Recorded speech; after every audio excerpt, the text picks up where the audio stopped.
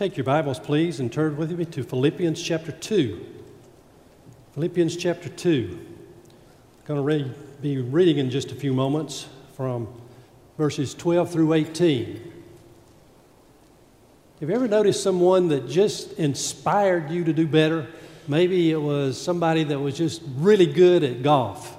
Or maybe it was someone who had a great deal of musical ability and talent and just performed so well. Maybe it was someone who just lived a good moral life, and you were impressed with that.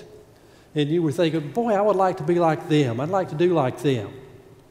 And then you start thinking, well, I don't have the talent they have, or I don't have the skill they have, or I don't have the determination they have. And the only way I'm ever going to be able to do like them in that particular area is if whatever they have comes and gets in me. God calls us to live for Him. He calls us to shine for Him. And if we're going to do that, we're going to have His help to do that. And the passage of Scripture that we're going to look at this morning, Philippians 2, 12 through 17, reminds us of what we need to do to live in ways that are pleasing to God. Let's look at this. Beginning with verse 12. Therefore, my dear friends, as you have always obeyed, not only in my presence, but now much more in my absence, continue to work out your salvation with fear and trembling. For it is God who works in you to will and to act according to His good purpose. Do everything without complaining or arguing, so that you may become blameless and pure, children of God without fault, in a crooked and depraved generation, in which you shine like stars in the universe, as you hold out the word of life, in order that I may boast on the day of Christ that I did not run or labor for nothing. But even if I am being poured out like a drink offering on the sacrifice and service coming from your faith, I am glad and rejoice with all of you. So you too should be glad and rejoice with me. Right. Notice that he mentions here in this passage of Scripture that we are to work out our salvation. What does it mean to work out your salvation? You've been in church very long, you thought, well, I thought salvation was the gift of God. And it is. Let's think about this. If we're going to work out our salvation, we've got to cooperate with God for that to happen. Have you ever stopped to think how many times you cooperate with something else so that you're doing something, but there's a greater power that does more? If you have a garden in the summertime, you plant the garden, but you don't make it grow. God has put within nature what makes gardens grow and produce a crop. Suppose you want to start your automobile. You turn the key or you push the start button, but it's the battery that does most of the work to turn that engine over and get it running. You're just cooperating with something else that has a greater power than you do. So it is with our salvation. We cooperate with God. We can't save ourselves. We're sinful people. The Bible says that we are dead in our sins. What can a corpse do for itself? Nothing. We have to have God to come and change us. He has to give us salvation. And that's what He does. That's why He sent Jesus, so that Jesus might come and be the perfect sacrifice for us. He died for our sins. And then God works to convict us of our sin and help us realize that we are sinners, help us to realize our eternal destiny without God. He comes and He makes us hunger and thirst for righteousness and desire to be forgiven, desire to be cleansed, desire to have eternal life, desire to live on a higher plane than where we find ourselves many times. It's God doing all of that. But we cooperate with Him, don't we? We let Him, have a part, but then we do our part. It's like, someone gives you a gift. You don't earn, deserve, pay for that gift, but you still got to receive it. And that's the way salvation is. We don't earn it, deserve it, or pay for it, but we still have to receive it. If you're sick, You go to the doctor, he gives you a prescription. You know, the doctor's decided what to do. The medicine's going to bring about the healing, but you got to take it before it's going to do any good. You've got a role to play in it too. You've got to receive it. Same with salvation. Same with working out our salvation. So we cooperate with God to work out our salvation. It's totally His gift, but we've got to receive it and we've got to do something with it. It might help if we understand that salvation is a process. Sometimes we think of it as a one-time event, but it's a process. It's the process that begins with redemption. We recognize our sin. God draws us to Himself. We say, I need that. I want that. I open my life to it. And it starts. We can say, I have been saved once we receive Jesus as Lord and Savior. We have salvation. It's already there. We have been redeemed. We have been adopted by God. We've become God's children. We've been made new. We're a new creation. We've been redeemed. We've been set free from our sin, set free to life. But there is also sanctification. Now that's a big theological word, isn't it? You know, but sanctification means growing in the faith, if you want to put it simply. God continues to work with us and He helps us to grow in the faith. And that too is a process. You know, the Bible speaks about us being born again. Well, when a child is born, that child isn't what he's going to be as an adult. He grows. When we are born again and receive redemption, we're babies in Christ. But then we begin to grow in the things of the faith. And sanctification means we're growing in the faith. Over our lifetime, we become more and more and more Christ-like. If we're growing as we should, if we're letting God help us be sanctified. And then ultimately, there's glorification. That means that we're going to go to heaven when we die. We get glorified. We receive our resurrected bodies. We are fit for eternity, living with God. So, I have been saved, I am being saved, and I will be saved. I've received salvation. I'm being saved as that works out in my life. I'm going to ultimately be saved in heaven. Understand that salvation is a process, and it helps you understand what it means to work out your salvation.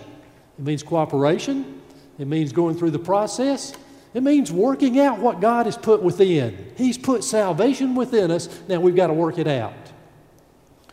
As I studied for this sermon, I found a good illustration to help you understand what that means. Suppose somebody gave you a gold mine. I mean, it was chock full of gold. You were going to be one of the richest people on earth. There's so much gold in that mine. But guess what? It's not going to do you a bit of good as long as it stays in that mine, is it? You got to work it out. You got to mine it. You got to bring it to the surface. You've got to do something to make it worthwhile to you and other people. So you work it out. What does it mean to work out your salvation? You cooperate with God so that you can bring to the surface what He's put within and be blessed by it and bless others by it. Now, how do you do that? How do you mine it? How do you work it out? How do you bring it out? All right, 12b says, first of all, with fear and trembling. Work out your salvation with fear and trembling. All right, there's some fear involved. Fear of punishment.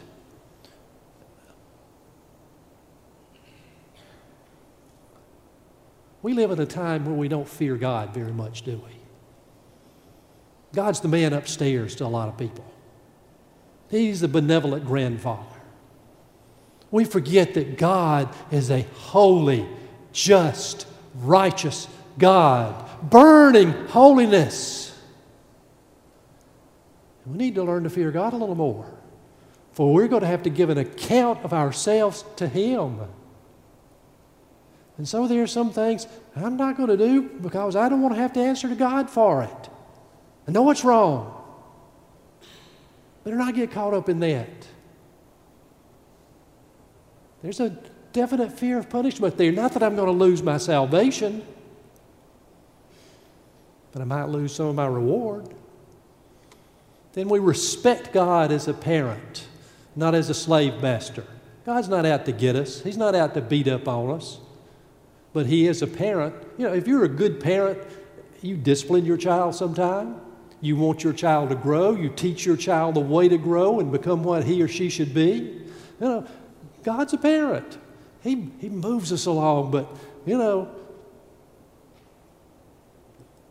I didn't cross my mama too much. And I tried not to cross my daddy at all. We respect our parents because they're just working out what is best for us. And then we don't want to bring grief to God. We're His children. You know, if you're a parent, you know sometimes your kids bring you grief. No. They do things and say things you're thinking, oh my goodness, where did they get that from?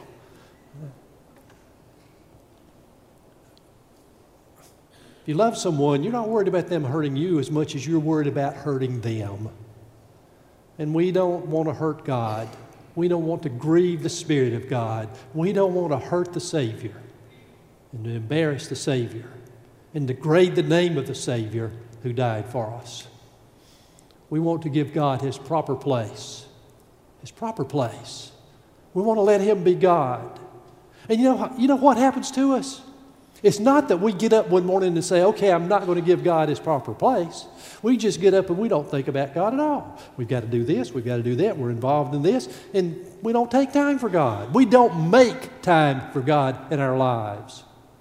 Sometimes we do the same thing with our money. I want this, I want that, I want to buy this, I want to invest in that, and pretty soon all your money's gone and you hadn't given any of it to God when He's supposed to get what's first. And we don't serve God because I've got to do this, I've got to take the kids there, and I want to be involved with that group, and I'm going to this game, and it's all busy, and all of a sudden you realize, what have I done for God this week? And sometimes it's not much, and sometimes it's nothing. We have to make it a point to give God His proper place. He needs to be first in our devotional life. He needs to be first with our money. He needs to be first with our time and energy and effort. We need to work out our salvation. It takes some work. And then verse 14, do everything without complaining or arguing. Whew. I'm not going to let that off. We get like, you remember the children of Israel as they were on the way to the land of Egypt? You know, God had rescued them from slavery in Egypt when they had been groaning under their taskmasters. And they were on the way to the promised land. And God said, it's a land flowing with milk and honey, and I'm going to bless you there. But they had to go through the desert, and sometimes they got thirsty, and sometimes they got hungry. And you know what? They didn't say, oh, God's already blessed me so much, and He's going to bless me later on, and He's with me now, and He's promised to take care of me, and I trust Him to do it. Oh, no. That's not what they did. We are so tired of not having anything to eat but this manna. Morning, noon, and night. Manna, manna, manna, manna, manna, manna. Why can't we have something else to eat? Grumbling, complaining, didn't suit them. Oh, God, it's a desert out here. There's no water out here. Moses, why did you drag us out of Egypt? We're going to die of thirst, and our children are going to die of thirst, and our livestock's going to die of thirst. Grumble, grumble, grumble. Complain, complain, complain. Why didn't they realize God had brought them out for a purpose and He was leading them to where He wanted to go? And He knew their needs. He's going to take care of them. Why? You know, those children of Israel, they were just like us. It's too hot in the sanctuary. It's too cold in the sanctuary. The air blows on me. You know, the lights are too bright. Can't see the screen real well. Don't like the music. Aren't we just like them? And that the Scripture says, work out your salvation without complaining and without arguing. We might have disagreements, but we don't have to get argumentative about it. Too often we act childishly, don't we? This didn't suit me, I'm going to take my marbles and go home. Or so-and-so said such and such to me, you know, that just really hurt my feelings. I'm not speaking to her again. Without arguing, without complaining, God calls us to be a shiner. Guess what? You can't be a shiner if you're a whiner. You just can't. It's not going to work. Now look at verse 15. Tells us something else. So that you may become blameless and pure, children of God without faults in a crooked and depraved generation, in which you shine like stars in the universe. We're to have the highest moral standards. We are to live as people of God an absolutely straight life. And guess what? That's not easy. That's not easy. It's not easy because we lived in a crooked generation. We got crooks everywhere. You know, there's just crooks everywhere. You know what's amazing to me? People used to rob banks. People still rob banks. Guess what? Banks now rob people. They do. They charge outlandish interest rates. They stick in hidden charges. You know, they will take a whole bunch of mortgages and bring them all together and sell them off and sell more and sell more. And what happens? We end up in a recession. There are crooked people everywhere. Why? Because they're living for just what they can get here on earth. Never think about heaven. Depraved. We lived in a depraved time. Pornography? Child pornography? Hey guys, you better run from pornography. It's addictive. And it will mess up your mind. And it will mess up your life. And it will end up doing things, you doing things that you never wanted to do. You better stay away from it. Every bit of it, wherever it pops up. Especially young people, stay away from it. It's not going to bless you. It's going to curse you. Do you get it? It's not going to bless you. It's going to curse you in your relationships. Stay away from adultery. It's not God's will for you. It's not going to be a blessing to you. Immodesty. We don't have much modesty today. I mentioned the guys, gals, be careful how you dress. We just take for granted that we can just, flaunt the female body today, and there's way too much of it done because it's not healthy, and it sets off minds in the wrong direction. Drug abuse? Yeah. Alcohol abuse? Yeah. Causes us to be more depraved. Disrespect for human life? Oh, we don't have much respect for people, the rights of people. We could go on and on. I don't have to belabor the point. We lived in a depraved time, and some of those things entice us as the people of God, and we're supposed to turn away from them, not to let them be a part. Then we're around lost people, and they have ideas that are completely contrary to the way of God. They have language that doesn't exemplify Christian conduct at all, or the right terminology for God and His people. We get caught up being with that. And the media today, what does it do? It glorifies depravity. You can't hardly watch anything through the media that's out there, and a whole bunch of different kinds of it that doesn't glorify the depravity that we're living in. So it's hard, but that's not an excuse. We're to be blameless. Without blame. We're to be blameless. Not only act right, but live in such a way that it shows that we're acting right. And we're to be pure. Yeah, we make a big deal about pollution. We don't like pollution. We don't like polluted water. You don't want to drink polluted water. You don't like polluted air. You don't want to breathe polluted air. We don't like polluted food. You don't want to eat polluted food. You sure don't want to take polluted medicine if you're trying to take something to get well. It's just going to make you sick. We don't like polluted things. Why do we allow moral pollution to invade our spiritual lives? The worst kind anyhow.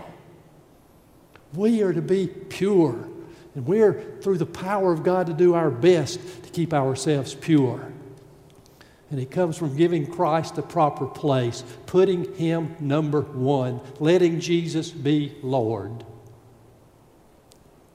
A good many years back, a woman went to visit her son who gone off to his first year of college, and it was Parents' Day, and she got to go up to his dorm room, and he had some suggested pictures on the wall.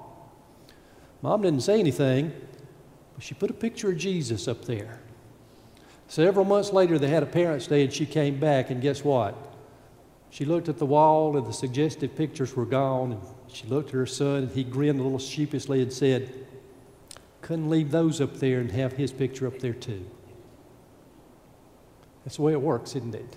Put Jesus first. Some of the rest of this stuff will take care of itself. Then 15b, You shine like stars in the universe as you hold out the word of life. Christian lives are not to be withdrawn or private.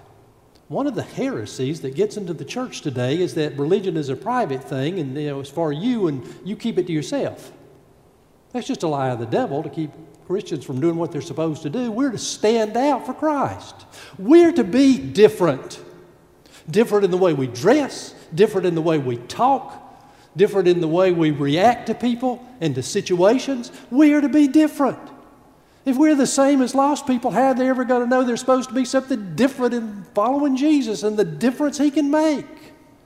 We're to be different. We're not supposed to be like the crowd. We're not supposed to fit in.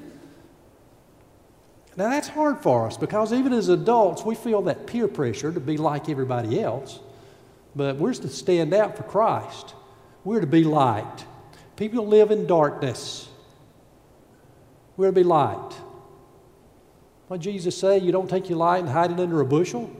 Put it on a lamp so it brings light to the whole house. We are to be people who bring light to all of those around us. We let our light shine to the people who are in darkness. And that means we're going to have to be involved in evangelism. We're going to have to give out tracts. We're going to have to tell our story. We're going to have to pray for people and pray with people. We're going to have to write letters. We're going to have to, suggest a book to read to somebody. We're going to have to be open to the opportunities that God brings our way and take advantage of them so that the good news might be heard. We have to hold out the gospel. We're to work at it. We're to work at it. We're to take it seriously. Look at verse 16. As you hold out the gospel, the word of life, and then Paul goes on to say that I did not run or labor in vain. Guess what? It takes some running. It takes some laboring. It's not always easy. We're called to what? Work out our salvation. Work. You were really old. You might remember Dobie Gillis. And he had a beatnik friend who was named Maynard. And anytime anybody said the word work around him, he went, work! Scared him to death to work. Well, boy, there's a lot of us still around like the old Maynard. Showing my age. Okay. Do all of this in God's power. Look at verse 13. For it is God who works in you to will and to act according to His good purpose. Salvation is of God. All of it. The start, the continuation, the culmination. God gives us salvation, but God works out our salvation with us as well. We don't do this in our own strength. God works in us. God works in us. Isn't that good to know that God is with us? He's helping us come to the faith. He's helping us grow in the faith. He's helping us share the faith. It's God working with us. Unfortunately, some never make any progress in the Christian life. They don't, get any further than being infants in the faith. They don't grow. They don't progress. They don't become more and more pure. It's the same old habits. It's the same old faults. It's the same old mistakes. It's the same old unproductiveness in the faith. But it doesn't have to be that way. It doesn't have to be that way because we've got God's Holy Spirit within. This is what Jesus said. He said, I will ask the Father, and He will give you another counselor to be with you forever, the Spirit of truth. The world cannot accept Him because it neither sees Him nor knows Him, but you know Him, for He lives with you and will be in you. Will be in you. Paul wrote to the Corinthians, said, don't you know that your body is the temple of the Holy Spirit who is in you? When we become believers, God puts His Holy Spirit within us. Remember I talked about earlier, if you admired somebody playing golf, playing a musical instrument, or having a good moral life, you would think, oh, well, I couldn't do that unless I've got in me what they've got in them. Guess what? You got it when it comes to working out your salvation because God is in us. You don't do this in your own strength. You don't do this by your own willpower. It's God who works in you, and He puts His Spirit in us.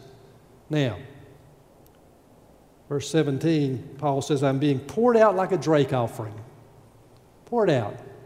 It takes sacrifice. It takes self-abandonment. That's where it gets hard, isn't it? I want to live for my plans.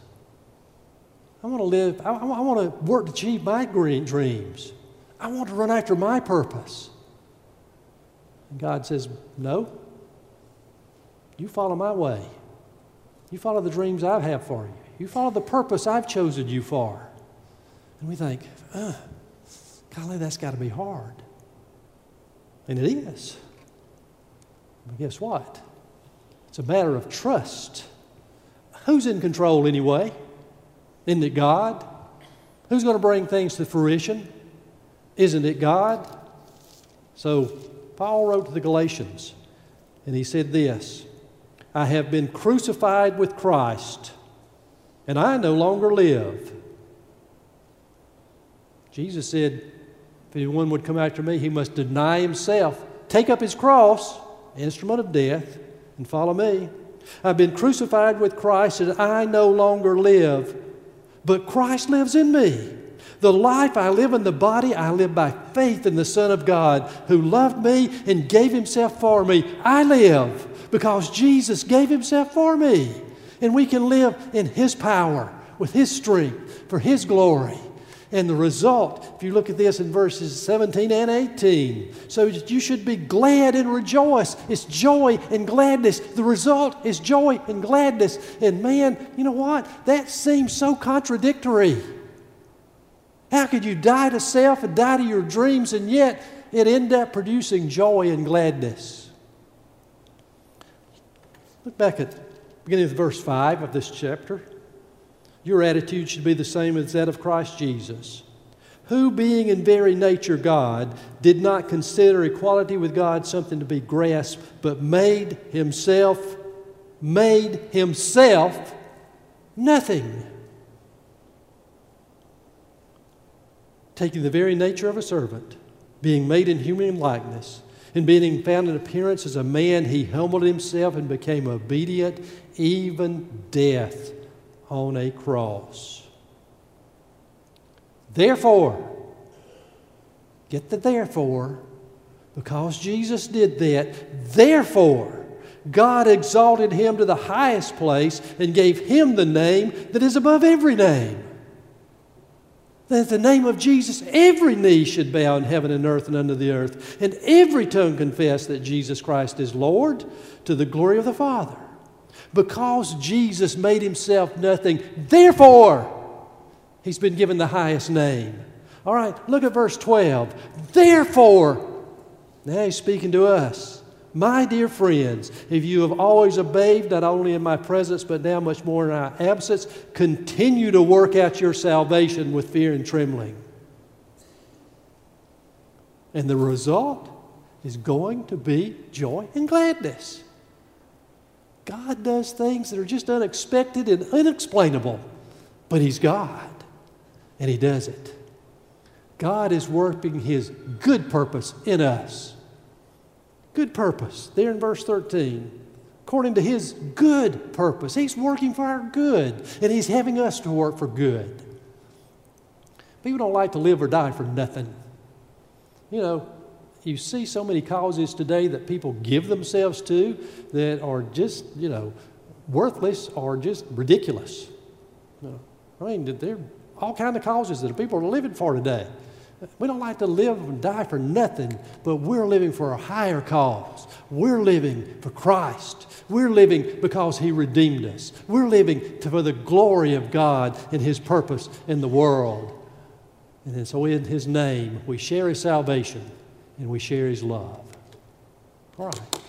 You ready to shine for Jesus? Are you ready to receive Jesus as Savior? Has He been working in your life? You're feeling that tug on your heart that you have sinned and you need a Savior, and that you want to live for a higher purpose. And today you would accept Jesus. Maybe you need to rededicate yourself today and say, Lord, it's hard to live in this world, but you come in, fill me with the power of your Holy Spirit so that I can live in a way that's pure and blameless and really glorifies you. Maybe because you're seeking to live for Jesus, you know Jesus is encouraging you to put your membership in this church. Would you do any of these things? We sing our invitation hymn, which is number 332.